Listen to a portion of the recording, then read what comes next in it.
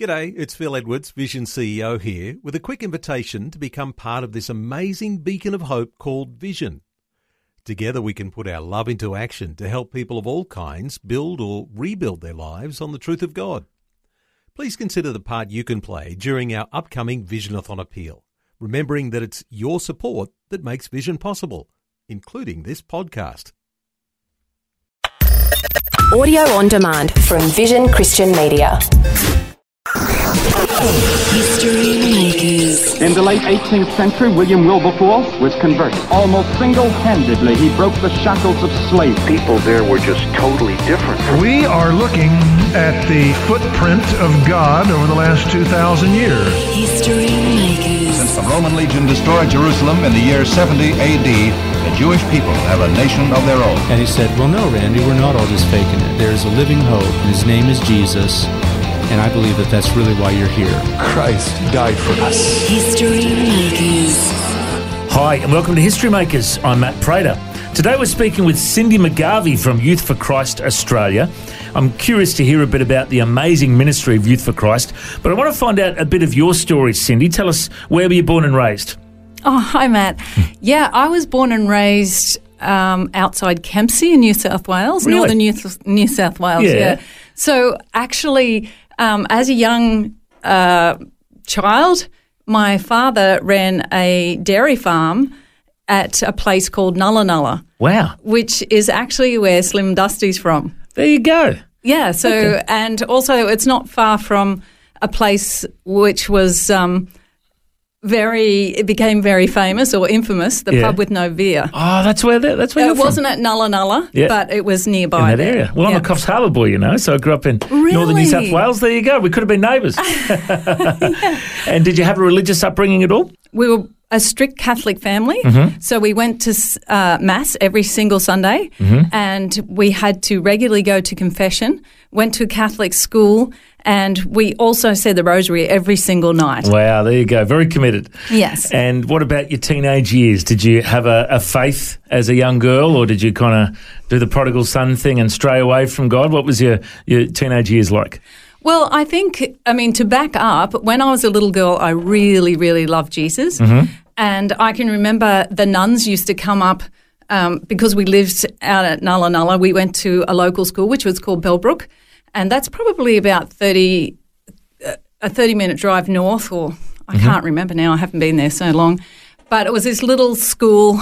But they had one little church which we went to, and the nuns would come up from Kempsey and teach us Sunday school. And I loved it. I loved all the songs that we sung, and I even remember my favourite song, which was God is Dwelling in My Heart. Beautiful. And I always used to sing this about God dwelling in my heart. But as I got older and we moved closer to Kempsey, we were still on property, as I got into my teenage years, I lost all that. And I just started, we were at a Catholic school, and I just felt a lot of what teenagers go through, distanced. I thought there's a lot of hypocrisy, all of that sort of thing. So I drifted far, far away. And then you had a conversion experience at 20. Tell us what happened. Yeah, well, I left school, and I always wanted adventure. I was always out horse riding or doing all these crazy things. I was very much into sport and all activity, all that sort of stuff. So I joined the army. I wanted to do nursing, and so I joined the army and did nursing through that avenue. And I ended up specialising in the operating theatre, which I loved. But so when I was in the army, I met my husband, and we were dating, and we were just, obviously not following any Christian ways. And so I got to a point where I thought, hang on, I was really challenged about life, because I thought, okay, here I am. I have a job that I like. I have an interesting life. I have money. I have this man that I'm going to marry, and I still feel completely empty. There's something missing in my life. And I thought, if this is all that life has to offer, well, then life pretty much sucks, I guess. Yeah. And so I thought, okay, I had no peace. That was a big thing. I thought I really need peace. And somehow I came across these people who actually they taught Raj Yoga, and they seemed to be really, really peaceful. And in my search, I thought, I need that sort of peace that they've got. And they said, we have classes, we have free classes. And so I went to this free class, and there were other people in the class, probably about 6 of us, and we were all sitting there, and they were teaching us different sort of techniques, but they were also telling us, I guess, a philosophy behind different things of why you don't have peace. And one of them was, I remember this distinctly, was that if you don't have peace, or if a baby enters the world screaming and crying, that means that they left the world in a very traumatic situation. And so I thought, is this reincarnation? And in my ignorance, I was really, really didn't know much. I said, are you teaching a religion or something? And everyone else seemed to just absorb it. But I was like, hang on. What? There's something. And they said, what do you define as a religion? And that really, really affected me. And I said, well, it's some sort of belief system. And, yeah, I mean, it seemed so silly in a way, didn't you know anything? But I went away, and it really just affected me in my thinking, and I thought it over and over again, and I thought, yeah, that's a belief system, and what do I really believe? And it was through that which led to my conversion. I love conversion stories. Bring it on. Yeah. So I had a friend who was in the army, and she, unfortunately, she got very much involved in drinking and become an alcoholic through her experience. And so she got discharged from the army because of that. She wasn't able to turn up to work on time, and there was a whole lot of other things that happened around that. And so I was friends with her and hadn't heard from her for months. And one day I received a letter from her, and she said, look, I've cleaned up my life. I'm now a born-again Christian. And she told a bit of a story about these people from Drug Arm who had helped her when she was at her lowest point. And through that, she became a Christian. And she was concerned about me because she thought I was a good girl, and I'd go off to the Catholic Church and all that sort of thing. But she knew I didn't really have it. She knew me in my searching stage. And so I was really intrigued with this, when I was engaged to be married, and I thought, what could happen to a person to make them be so transformed? But, first of all, I wanted to see if she was real. So she had invited me to a barbecue, and I didn't know it was a barbecue with Drug Arm.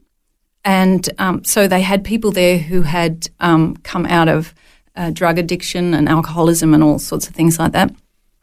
And so she said, come to this barbecue and I'll meet up with you and all that sort of thing. And so I came along and saw her, and I just thought, wow, she's really changed. There's something about her face, and she looks good, because she was in a really bad state the last time I saw her. And so I was asking her all these questions and thought, oh, wow, that's amazing. But the first person I saw when I walked into this place was a man called Duncan. And he was probably in his 40s, and he probably looked a fair bit older than that. It was a beautiful man. And because I didn't know where I was, and because I was raised with Slim Dusty, my father actually was a country western singer. Really? Yeah, he used to go and sing at parties. And so I was raised with all that sort of music. Yeah, it's something you don't tell many people, those things. And so he said, he said his name was Duncan. And I said, I'll have to have a beer with you sometime. And I didn't really drink beer. I don't really like beer, but he just sort of laughed and whatever. Later, after we ate and everyone sat down, he got up and shared his life story. Yeah. Shared his testimony, and about how alcohol had destroyed his life. And the whole time I was really impacted by his story, but all the time I was thinking, what could be the worst thing you could say to someone when you meet them with a name called Duncan, who was a recovering alcoholic. So anyway, I went over to him afterwards and I said to him, look, I really apologise for what I said to you. And I found out that he had said that, I don't know if he told me later, that through that Slim Dusty song that worsened his situation. You know, everyone wanted to have a beer with him. Yeah. So he said, oh, yeah, no, that's okay. And he was just such a beautiful person. And he said, do you mind if I pray for you? And I thought, oh, my goodness, all these people around, and what is this praying for someone in public? And I was sitting down on a stool talking to him, and I said, oh, okay, I didn't want to offend him twice. And he was standing over me, and he prayed for me, and he wept over me, and his tears fell on my head. Oh, beautiful. And the next day, they said, oh, do you want to go to church? And I thought, oh, no, you know, but I was working shift work and I couldn't get out of it. And I thought, what have I got myself into? But they took me to church the next day and I heard the gospel and that was my conversion. Yeah. Wonderful. What a great testimony. And tell us a bit about your faith journey after that.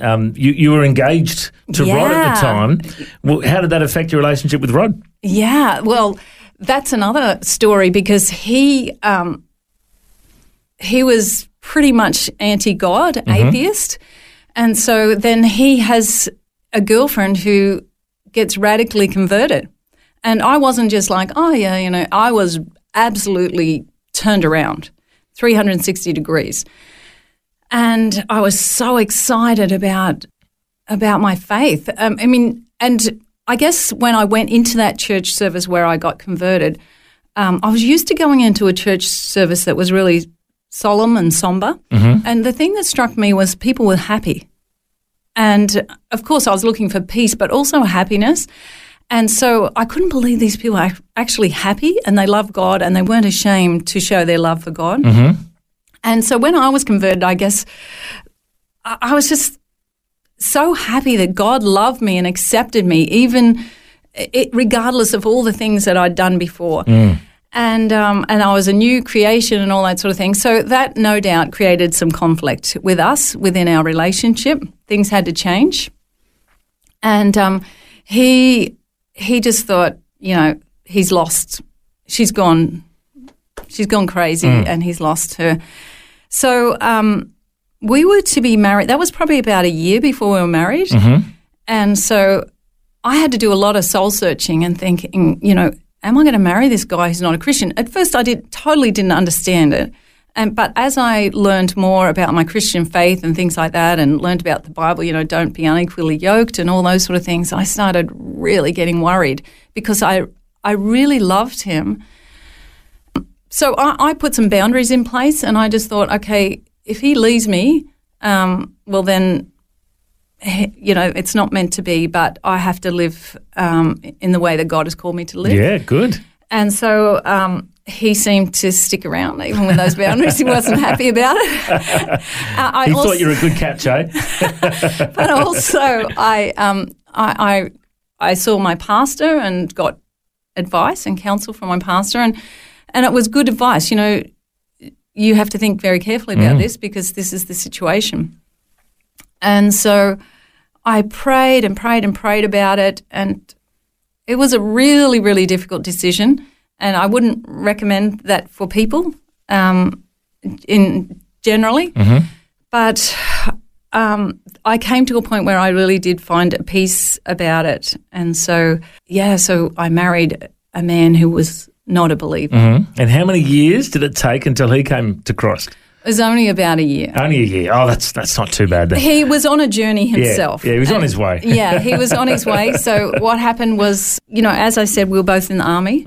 So he was in field engineers. Okay. And he went to Namibia, which is Northwest Africa. Africa, yeah, wow. Yeah, okay. on the peacekeeping force.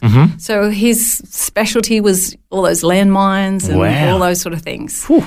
So I was always open about my faith and he was happy that I went to church and all that, but he could not deny that I was a better person for the Christian influence in my life. Awesome. To the point where he became very annoying. Like if I had a bad day, he would say, have you had your quiet time this morning? And that was just really, really bad. Love it. I would get really angry. That is wonderful. Yeah, I thought about leaving notes around the house, like turn or burn or a few things like that, but I didn't end up doing it. Yeah. And so it was hard being married to a man who wasn't a believer. And he would say, he tells me all these stories like, you used to have your Christian friends over and I'd go, I'd be watching TV or doing something. He was away 9 months of the year, by the way, so he was always away with the army. But he said I'd, be back relaxing and you'd be there in the kitchen with your Christian friends and you'd be yap, talking really excitedly. And he said I'd go and watch a movie for an hour or so and I'd come back and you were talking about exactly the same subject, which was God. Wow. Isn't that great? And he just thought, haven't they got anything else to talk about? So good. So he's got all these really funny stories about it was just such enthusiastic faith. And he even allowed me to tithe. All of those things, I brought it to him. I said, I want to give money to the church, I want to tithe. And so he was really against it, but he went away. I remember we had this really tense discussion and he went away and thought about it because his last words was, no, you can't. And then he came back and he said, all right, you can give this much. And so, and it was funny because we were going to Northside Christian Church at that time. Oh, I was. Pastor John Lewis? Yes. Yeah.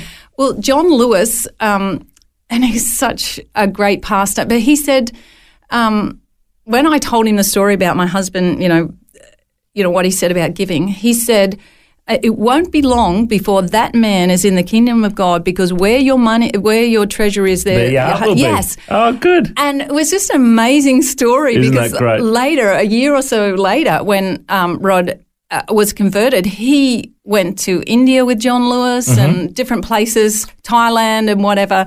So, well, it's a great story of coming to faith for both of you. And, of course, Rod has been well known over the years for being involved in politics with the LNP and with Family First. And he's been quite active in the political sphere, speaking up for family values, which is so important.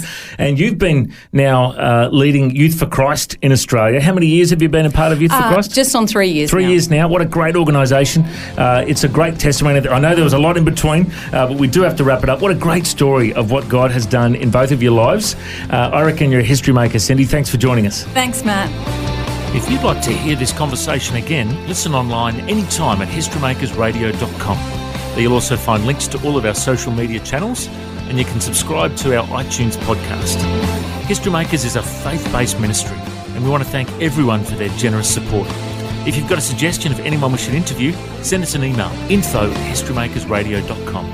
God bless. I'm Matt Prater. And my challenge to you now is to go and make history. History Makers. This year is the 50th anniversary for the Bible League. They're celebrating all that God's done in their ministry and they're praying into all that He's going to do in the next 50 years. Ephesians 3:20 says that God is able to do immeasurably more than all we ask or imagine, according to His power that's at work within us. To Him be the glory in the church and in Christ Jesus throughout all generations. If you'd like to support the Bible League as they reach the generations to come, go to bibleleague.com.au. Station sponsor. Thanks for taking time to listen to this audio on demand from Vision Christian Media. To find out more about us, go to vision.org.au.